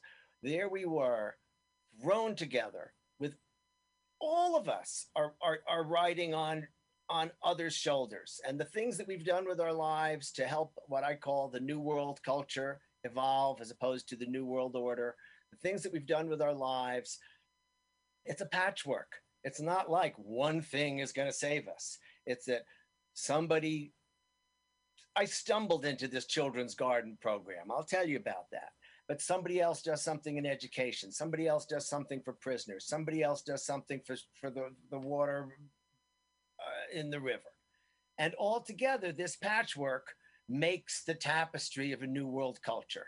And I didn't really understand that theory back then. I think we were all stumbling about wildly, and it gave some great beauty to our time at Reed. But it was the first time I really met my peer group. Peer friends, yes, but suddenly I was in the midst of people who are as intelligent, as motivated, as zany, as on the quest as myself. And that was a wonderful, wonderful experience, despite whatever difficulties I may have had with the administration. It was a wonderful experience meeting my true brothers and sisters. And I didn't know it at the time. I had no idea, did not understand it then. And slowly it's dawned on me. Another book I want to point out about the Living Theater is being published by Routledge, great British publishing house of theater books. And it is being edited by Kate Breedson, Associate Professor of Theater at Reed College. She is editing my mother's diaries, and she is doing 2 volumes, and one is due out in August. We'll see if it gets out, but it will run from 58 to 72, Diaries of Judith Malina, by Judith Malina, of course, edited by Kate Breedson, because Judith's diaries are like 65 bucks, and now we're getting it down to 2. And I just say hats off to Kate at Reed for doing that, and maybe when the book comes out and things are a little easier, maybe we will meet up there on campus, who knows. The Living Theater came to Reed in the middle of their Paradise Now tour, their most infamous, wildly best attended piece around the world. They had 4 plays. Antigone, which Judith translated, my mother translated from Brecht's version of Holderdine's translation of Sophocles' Antigone. Later, Judith and the Living Theater, we played it in the amphitheater in Italy, in Greece. Oh, Hume, don't let me make a mistake like that. In Greece, in the amphitheater where it opened with Sophocles in the, I guess, backstage or in the crowd. And so the Living Theater has a long history. Currently, it's a troupe of young actors. There are a few oldsters involved, but we're going to produce next my father's piece, Daily Light, Daily Life, Daily Speech, Julian Beck's piece. And in this interim, not during the COVID, but in the period before, the theater played productions at migrant camps in Greece and on the border outside Tijuana, and at other places. We did the Tijuana Theater Festival. We did Burning Man. There's more to say about the Living Theater, but let me say, when they came to Reed in this revolutionary moment, and we played in the Sports Palace, which is now collapsed, I understand. We played in the Sports Palace, and the Sports Palace got built and by someone who wanted to give Reed a sports program. God love him. And this couple made this donation to build this. We didn't even have any teams that played outside of intramural. I think we still don't. And built this fabulous, most expensive building on the campus, or so it looked. And then the girls' intramural volleyball teams in their playoff match all went in naked. Or so I'm told. And this was shocked the donor to the building. And then the Living Theater came with its international renown, and these folks showed up. And Antigone, very classic. Frankenstein, an adaptation of Shelley's piece. Mysteries in smaller pieces, a mysterious trance-like production. And Paradise Now, the play that exhorted everybody in the audience to get off their butts and change the world. And people got naked, and people yelled at each other, and people threw things, and people argued, and Reed, for all its wisdom and progressiveness was not about to get off its butt and march into the streets and take over, make a new benign, loving anarchist revolution that night. Nonetheless, the people who donated for the building came out of that show and said, take our names off this structure. So I leave you with that story. There's so much more to tell. A number of people did jump ship from the college and run away with the circus. And that was true at Yale. That was true at University of California. That was true at MIT. That was true at productions at Reed. And I guess there's ways like that you get new company members. But shall I go on, Matthew? Shall I go? Shall I talk more about the theater right now? I have some beautiful pictures of the theater at Burning Man I can play for us at the end. Let's move the theater onto the Q&A and continue with what you were going to also say. What else you want? Right here.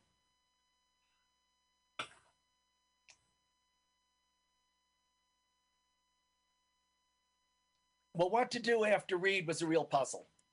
And I was close with a group of Reedies, and we were trying to hash it out and think it out.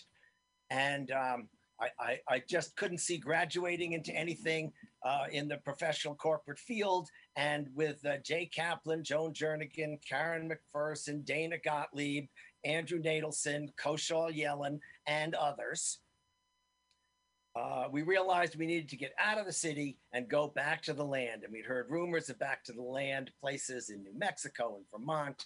And with some of the money that would have paid for my next year at Reed, I acquired a parcel of land in the Coast Range of Oregon, and another Reedy, same class, Fred Nemo, also class of 71, Black Cat Books, Portland, fabulous, brilliant. I don't do him justice in my book, Matt. I had him in a whole piece, and then that part got cut because had to chop it. But Fred, absolutely brilliant. And he bought a piece of property right next door to mine that was on the option, and we began trying to farm organically. We hardly knew the word organic. We hardly knew the word. And there we were, kids, babes in the woods, no family experiences of farming and gardening and marketing. And it was just a huge project. And everybody knows farming is hard work. And we were Reedies. We wanted to sleep in. We wanted to get high. We wanted to get partied. And at the same time, we wanted to make a new world. We wanted to cut our own firewood. We wanted to grow our own food. We wanted to save our own seeds. And we began to do that in Southern Oregon. I have some slides here. Can I switch to try to do that on my screen, Matthew? Carrie would know. Should work for you. Okay, we're going to give this a try here. On a wing and a prayer. I'm going to try to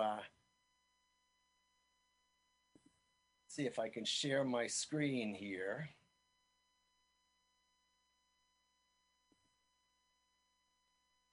I'm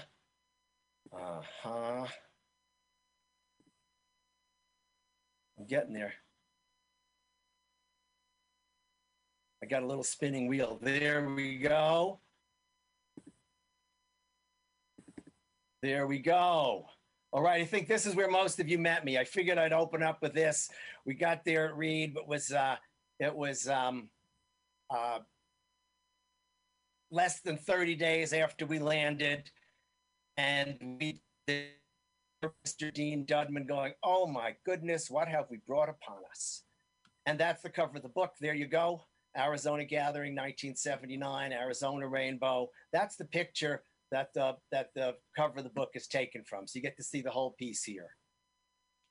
And now here I am in the carrot patch. We're growing different kinds of carrots, trying to learn what kind of carrots can successfully grow in this soil, be marketed in this soil, and so forth. You know, there's the young me with a sample of it. Looks like Nant. There we go. There's Karen McPherson, class of 71, pitching hay into one of the field gardens. Amazing, just amazing. You know, one thing about our class, and I'm just going to say this about us, is the fact is, so many of us,